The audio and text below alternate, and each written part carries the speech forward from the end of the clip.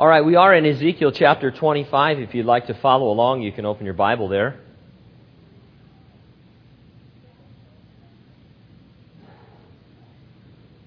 Ezekiel chapter 25, verses 1 through 17. Venezuelan President Hugo Chavez says his country and Syria both view the United States and Israel as enemies. He made the remarks Sunday, June 27, as Syrian President Bashar Assad concluded a visit to Venezuela. Chavez said, and I quote, "We have common enemies," describing them as, quote, "the Yankee Empire and the genocidal state of Israel." Personally, I'm an Angels fan, but anyway. Also on Sunday, Israeli media reported that Turkish authorities banned an Israeli plane with 100 military and civilian officials on board from entering Turkish airspace. The officials were reportedly heading to Poland to visit the Auschwitz concentration camp. Same day, Northern California, hundreds of pro-Palestinian demonstrators gathered at the port of Oakland before dawn in a bid to prevent an Israeli cargo ship from unloading for the day. More than 500 people showed up about 5:30 a.m. to begin the protest, according to police estimates. By around 10 a.m., the crowd dispersed, but about 200 protesters returned in the afternoon when the second shift of dock workers were scheduled to come. Some workers showed up for the morning shift, but virtually none did for the second. All agreed to not unload the ship or cross the picket lines. Then there's this headline from Amsterdam: "Fake Jews to fight anti-Semitism." And here's some excerpts from an article. A reported increase in anti-Semitism and harassment in Amsterdam has Dutch authorities considering an unusual solution, using decoy Jews to fight hate crimes. Police officers would go undercover in yarmulkes, roaming the streets in Semitic drag. That's what it says. To suss out haters and harassers. I want to start using the word sus a little bit more, don't you? That's our word of the night.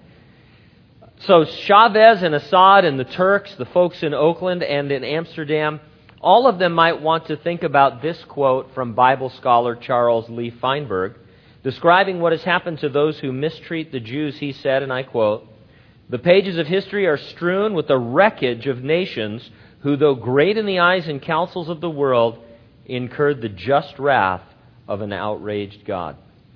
We're going to get a few actual examples to point to in chapter 25 of Ezekiel, namely Ammon, Moab, Edom, and Philistia. How would you pronounce that? The Philistines, Philistia? How do we want to pronounce that? I'll just go with your best pronunciation. Philistia, does that work? Okay. That's one of those words I have trouble with. Philistia. In fact, chapters 25 through 32 measure out God's judgment against 7 nations in relation to their dealings with His elect nation. In addition to the 4 nations I just mentioned, we'll encounter Tyre and Sidon and Egypt. Israel is at the very heart of God's plan for human history. They are God's special people, His elect nation. How you treat them is going to determine how you are treated by God. That applies both now and in the future. Commenting on His judgment of the nations after His second coming, Jesus indicated that He would measure the nations by how they responded to the Jews while they were being persecuted during the Great Tribulation, especially the last 3.5 years of the Great Tribulation. All of this is a lesson the United States needs to heed, especially at a time when U.S.-Israeli relations are deteriorating on account of new, more neutral policies that our current administration has adopted towards Israel. And so let's take a look at the text, beginning with the Ammonites in verse 1. It says, "The word of the Lord came to me, saying, Son of man, set your face against the Ammonites and prophesy against them. Say to the Ammonites, hear the word of the Lord God.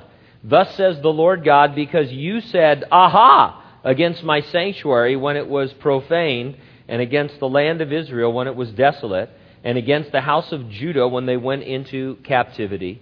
Indeed, therefore, I will deliver you as a possession to the men of the east, and they shall set their encampments among you and make their dwellings among you. They shall eat your fruit, drink your milk. And I will make Rabbah a stable for camels, and Ammon a resting place for flocks. Then you shall know I am the Lord. For thus says the Lord God, because you clapped your hands, stamped your feet, and rejoiced in heart with all your disdain for the land of Israel, indeed, therefore, I will stretch out my hand against you and give you as plunder to the nations. I will cut you off from the peoples, and I will cause you to perish from the countries. I will destroy you, and you shall know that I am the Lord. At the destruction of Sodom and Gomorrah, Lot and his daughters fled. Genesis 19 states both of Lot's daughters became pregnant by their father after getting him drunk. The firstborn gave birth to a son and named him Moab. He is the father of the Moabites. The younger also gave birth to a son, and she named him Ben-Ami. He is the father of the Ammonites. And so there was definitely bad blood between the Ammonites and the Israelites as far back as the Exodus.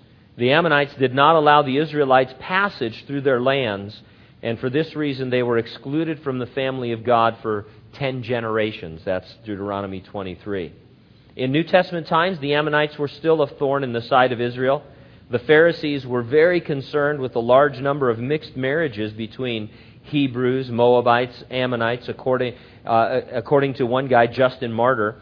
At one point, a law in the Mishnah states Ammonite men are excluded, but women can be admitted to the Jewish community. And so there's just a lot of history, obviously, between the Ammonites and the Israelites. After the Babylonian armies profaned God's sanctuary and left the land desolate, they said, "Aha!" and clapped their hands and stamped their feet and rejoiced in their heart against the Jews. And so they celebrated, but it would be short-lived. Either the Babylonians or some other eastern nomadic tribes or some combination would come and destroy them, and they did. Now, the major teaching of this passage that we're in, of these chapters, is to see God's dealings with nations in regard to how they treated Israel. And that I think that's an important teaching for the last days in which we live. I think, generally speaking, people in the world think, well, Israel's a nation. Israel causes a lot of problems in the world. Some people are more sympathetic or less sympathetic to Israel. But I don't think the average person still has the fundamental understanding that God is doing something with Israel. I think I told you years ago, it was probably during the 6-Day War, as it was being reported on television. I remember my father, who is by no means a deeply spiritual man. He's a non-practicing Catholic, but at that time he had kind of the cultural mentality to say that you better not mess with Israel because they are God's people. And there used to be kind of a just common understanding among people in general that there was something going on with the Jews. I think that's largely been lost in our modern society, and Israel is more or less just a thorn in the flesh of so many people. And so it's a major teaching and an important teaching that people realize that there is a God, that Israel is His elect nation, and that He does have a plan for them throughout history. And a lot of what is unfolding in history, even today, has to do with the fulfillment of that plan. In fact, as I tell you on Sunday mornings, and as you're aware, the rebirth of the nation of Israel in their land is the most incredible fulfillment of Bible prophecy, maybe of all time, because Israel is one of the key themes in the Bible. There, May 14, 1948, Israel becomes a nation again in fulfillment of many prophecies thousands of years old. And so it's a big deal how nations treat the nation of Israel. At the same time, having said all that, I still think we can glean some personal application along the way if we're careful and don't go too far out of bounds. Now, in the case of Ammon, I think the expression, aha, is a key to application. It was as if they were saying, see, I told you so. They are getting what they deserve. The Ammonites understood the grace of God, misunderstood the grace of God in His dealing with His elect nation. Israel wasn't getting what they deserve from an impartial judge so much as they were being disciplined by a loving Father. And so the Ammonites were saying, look, aha, finally, they're getting what they deserve. They absolutely deserve to be treated like that and overrun by the Babylonians. And they were excited about the fact that these distant relatives of them, who they had this continual conflict with, they were excited that they were being destroyed. We can be prone to see God as a judge, prone to rush to judgment ourselves. I think it's part of our flesh. Not everybody is like this, but a lot of us just, we have a tendency to look at something, and it's human nature to think if something bad is happening to somebody or they're in trouble, that they probably deserve it. They probably brought it on themselves. Maybe we should help them, maybe we shouldn't, but they're probably in a place of their own making. Instead, we must portray the Lord as a loving Father who disciplines when He must. Especially as we look upon our brothers and sisters in the Lord, we want to be those that extend grace, always giving them what they don't deserve. And so we need to be careful. We don't want to be like the Ammonites among our brothers or even among non-believers and think that they're always getting what they deserve. After all, we're thankful for the grace of God, getting what we don't deserve and not getting what we deserve. That's what being a Christian is all about. And we should have that heart towards others, wanting to see them ministered to by the grace of God. Not to say people aren't making mistakes, don't deserve judgment, that they aren't falling into problems of their own making. That may all be true, but our attitude toward that ought to be above that. We should rise above that and try to minister the grace of God to people. Jesus condescended to come from heaven to earth, God in human flesh, to live among us and walk among us and minister among us. People who are unlovable and unlovely and outcasts and all these types of people who the Jewish society didn't even want to have anything to do with. He touched lepers. There was always a discrepancy. You weren't supposed to touch a leper, but when Jesus touched a leper, they weren't leprous anymore. So did He touch a leper, or did He, when did the healing exactly take place? And it was blowing everybody's minds, instead of wondering about what a joy it was that lepers were being healed. Jesus healed a man born blind from his birth, and the leaders couldn't handle it. They couldn't handle the truth. And they took this guy aside and they said, how did he do it? Who was he? What happened? And the guy says, I'm healed. They brought his parents in, and they're trying to figure out who sinned, his parents or him and all this stuff. Finally, the guy said, hey, all I know is that I was blind and now I see. You guys are the teachers. You figure it out. And then they kicked him out of their community. Said, we don't want to have anything to do with you anymore. You're a wise guy. You're sarcastic.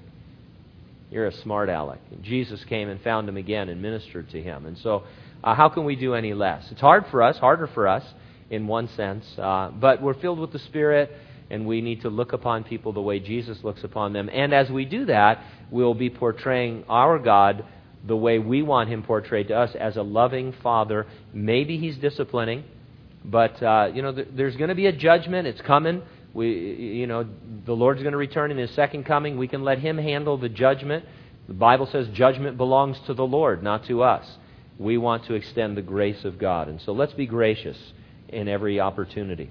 Now in verse 8, thus says the Lord God, because Moab and Seir say, look, the house of Judah is like all the nations. Therefore, behold, I will clear the territory of Moab of the cities on its frontier, the glory of the country, Beth Jeshimoth, Baal Meon, and Kirjathaim. To the men of the east I will give it as a possession, together with the Ammonites, that the Ammonites may not be remembered among the nations. And I will execute judgment upon Moab, that they shall know that I am the Lord. Now, if you Google Moabites, you'll encounter what is called the Moabite Stone. The Moabite Stone is an important memorial of alphabetic writing. It was erected by Mesha, king of Moab, to record his successful revolt against Israel and give honor to one of their gods. The stone was set up about 850 B.C. Stone was discovered in 1868 by a German missionary named Klein. He was on a visit to the area of Moab and was told by an Arab sheikh that there was an inscribed stone lying at the town of Dibon, the ancient city of Dibon. On examining the stone, he found it to be a stele of black basalt, round at the top and nearly 4 feet high. in length and 2 in width. There were 34 lines of inscription using a Phoenician alphabet. And so it's one of those important archaeological finds that verifies some of the things, names and places and dates that we read in the Bible. Now, we don't require archaeological validation of the biblical accounts, but it is cool when we find it. Not to say that we discount science or archaeology or mathematics or anything that's real like that. I think Christians have a reputation. I think sometimes it's deserved, but mostly it's undeserved. I think the average person, one of their defenses against biblical Christianity is that there's no proof for it. It's all just a bunch of faith. It's a giant leap of faith in the dark, and it's really tough to believe. And so what's cool is when we have these archaeological finds like the Moabite stone, or we saw the city of Jericho uncovered by largely non-believers that verifies the biblical account. It's a great apologetic to those people. And so when I say we don't need the proof of archaeology, that's all I mean. I mean, we're not waiting. We don't read these stories and I wonder if there really were Moabites. I wonder if that can be proven. Well, we believe it because the Bible says it and it's an accurate document. God is inspiring the writers of it and He ought to know. And then when things are found, we can be a little smug because we knew they would be there all along. And if you get into archaeology, you'll find that many of the early archaeologists in the modern period were Christians, they were missionaries, they were men who believed the Bible accounts and found things because the Bible told them where they were. And that's how they discovered them. And so it's very interesting stuff. Now, the Moabites claimed that Israel was just another nation and that there was really nothing special about them. They would find out just how special Israel was and is to the Lord. Now, this doesn't mean that a nation like the United States must unequivocally agree with every policy of Israel. It does mean that nations ought to stand by her, realizing that Israel really is the apple of God's eye. It means she has a right to exist, to defend her borders, to be defended by her allies. It means we should not be moving towards a more neutral stance in our own policies as a nation. I mean, it doesn't seem to bother anybody that some of these nations, the Iranians, the Palestinian people, for example, have as part of their national motto, basically, the destruction of the nation of Israel. That their avowed purpose this is their foreign policy towards Israel. We want them destroyed. And people listen to Mahmoud Ahmadinejad talk about moving the Jews to Alaska. Sending them back to the eastern United States where they would be more happy and things like that. And it's outrageous, isn't it? Don't you think? Don't you find that kind of comment racist and outrageous? And yet these are world leaders who say, "Yeah, oh, by the way, we're meeting. We'd like to improve the standard of living for our people, and we'd like to destroy the nation of Israel and kill all the Jews." Oh yeah, okay, sure. Let's put that on the agenda. I mean, it's crazy. It's crazy talk, and yet that's the way things are. Now, as to our application, the Church of Jesus Christ has not replaced Israel. God's unconditional promises to Israel stand, and they will be fulfilled. We are a mystery revealed, an altogether new work coming from the rejection of Jesus by the Jews. We are the bride of Jesus Christ, and thus we too are very, very special. We should therefore maintain the unity of the Spirit in the bond of truth among believers. We should guard and defend the doctrines that all believers must believe, the essential doctrines of the Christian faith. We should love and look out for one another, even those that are less lovely or lovable among us.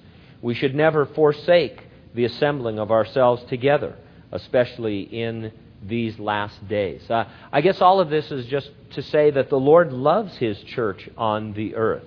He washes us, He cleanses us with the Word.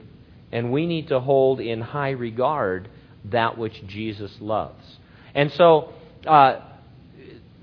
maybe especially in our generation, maybe it comes around in each generation, I'm not sure, but the church as an organization, I hate to use that word because it's really a living organism, but the church as an organization, that would be the local church, it's fallen on hard times in the minds and hearts of a lot of people, and many of them believers.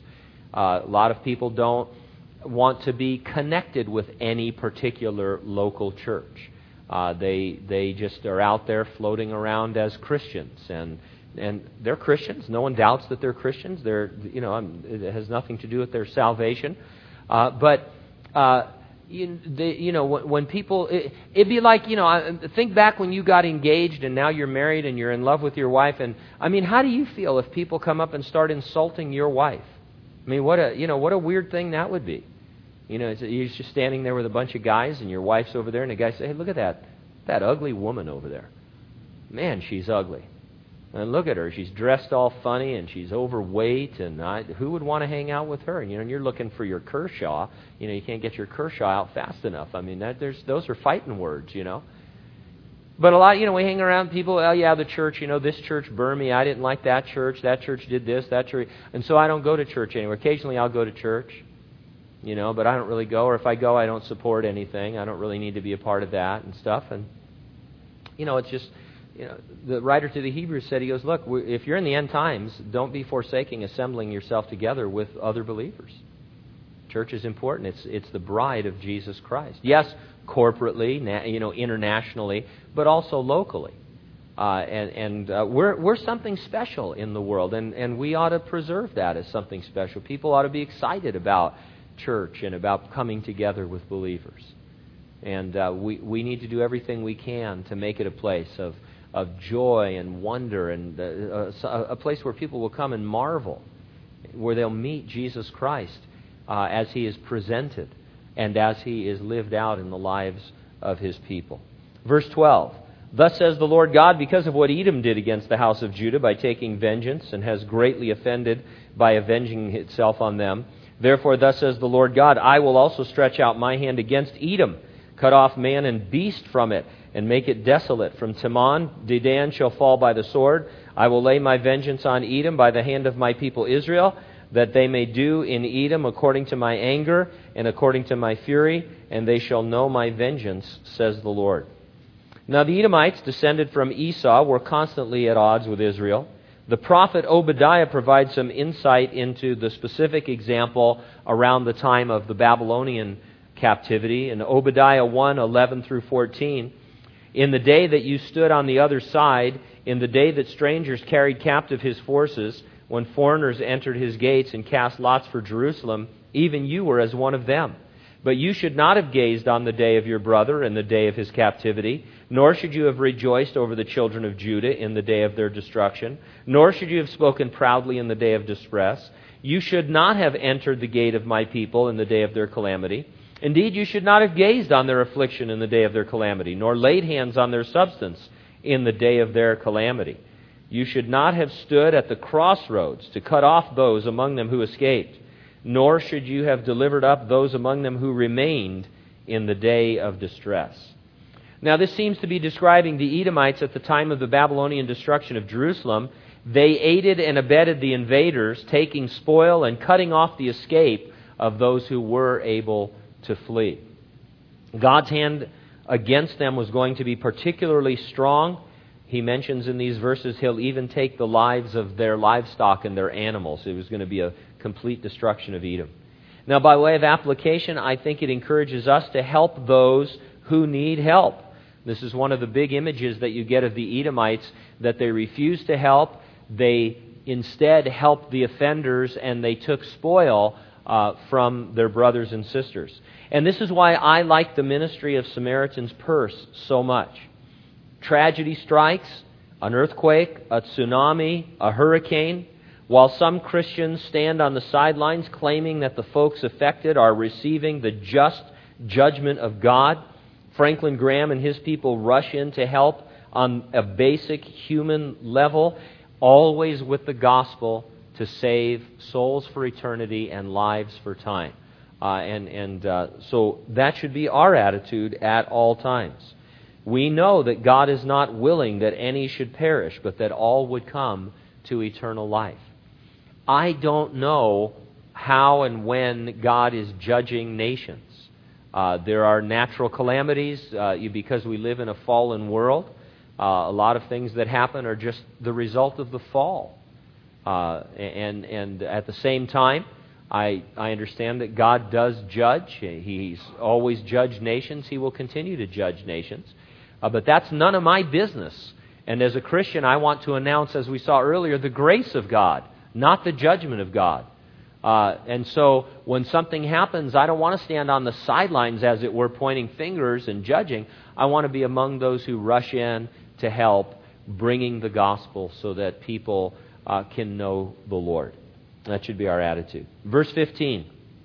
Thus says the Lord God, because the Philistines dealt vengefully and took vengeance with a spiteful heart to destroy because of the old hatred, therefore thus says the Lord God, I will stretch out my hand against the Philistines, and I will cut off the Cherethites and destroy the remnant of the seacoast. I will execute great vengeance on them with furious rebukes, and they shall know that I am the Lord when I lay my vengeance upon them. Now, the Philistines are the most often mentioned enemy of Israel in the Bible. The Cherethites were a group within the Philistines. It's also a play on words. The sentence reads something like, I will cut off the cutters off. That's what Cherethites means. It was in the language it meant the cutters off, and it referred to a group of people within the Philistines. But God is using a play on words that we miss in our English language. Now, this might be a good time to answer a common question we always get, and that is, why is the Holy Land called Palestine? Well, listen to the following. I jotted this down. The name Palestine refers to a region of the eastern Mediterranean coast from the sea to the Jordan Valley and from the southern Negev desert to the Galilee Lake region up in the north. The word itself derives from Plesheth, a name that appears frequently in the Bible and has come into English as Philistine. Plesheth was a general term meaning rolling or migratory. This referred to the Philistine invasion and conquest of the coast from the sea. The Philistines were not Arabs nor Semites. They're most closely related to the Greeks originating from Asia Minor and Greek localities. They did not speak Arabic. They had no connection, ethnic, linguistic, or historical, with Arabia or Arabs. The Philistines reached the southern coast of Israel in several waves.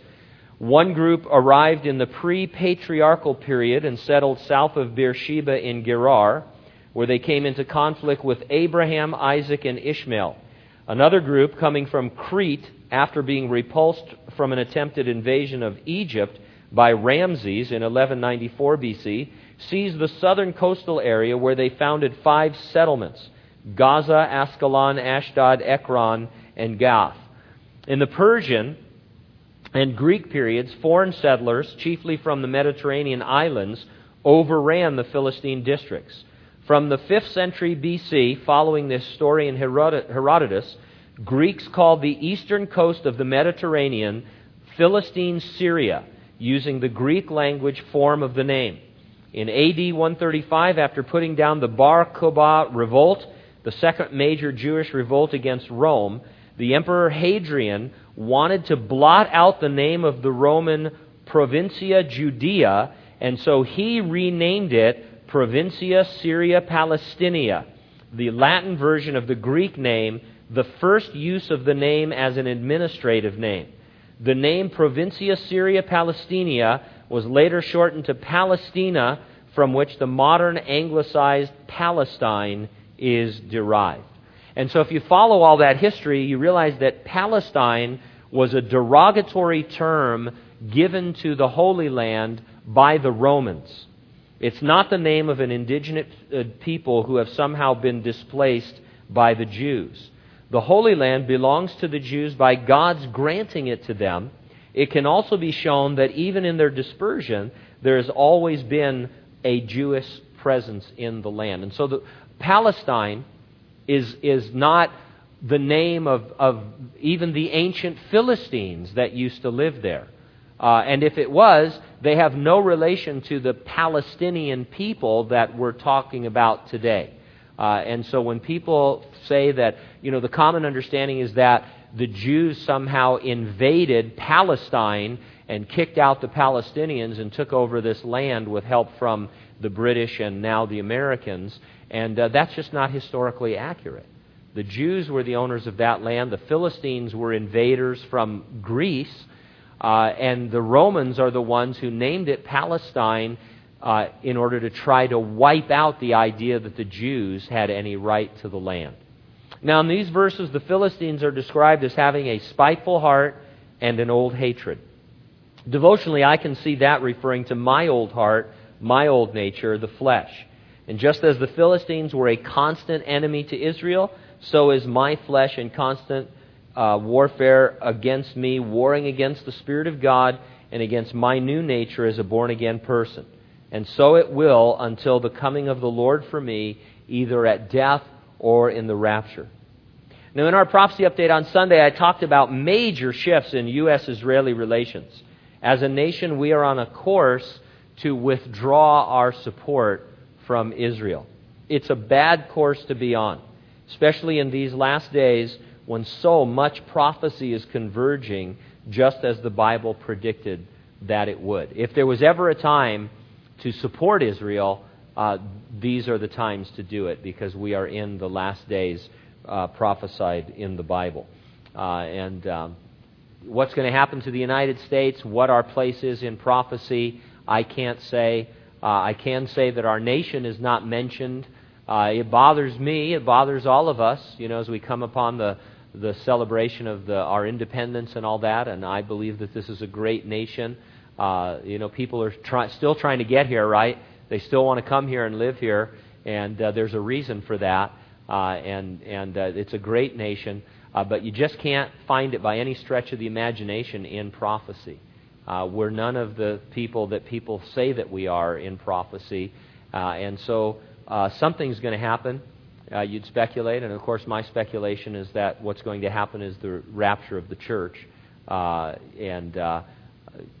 just think that our country would be devastated at the rapture of the church. Just the whole world is going to feel the effect, except maybe Las Vegas. But no, that's not true. There's Christians there.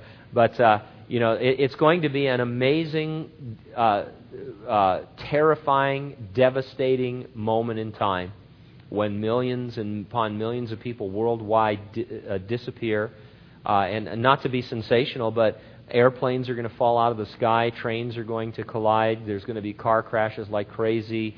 Just imagine what might happen just at any moment in time as things are happening when, millions of people suddenly disappear who are operating machinery and doing various things.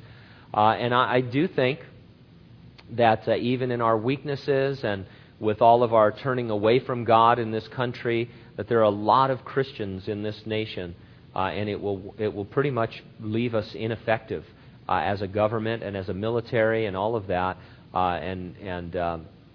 That's one possible scenario. Leading up to that, however, I'd say, hey, let's not pull away from Israel. It's the right thing to do, the moral thing, the ethical thing to defend those people, that nation, and it's right to exist, but it also has some prophetic impact as well.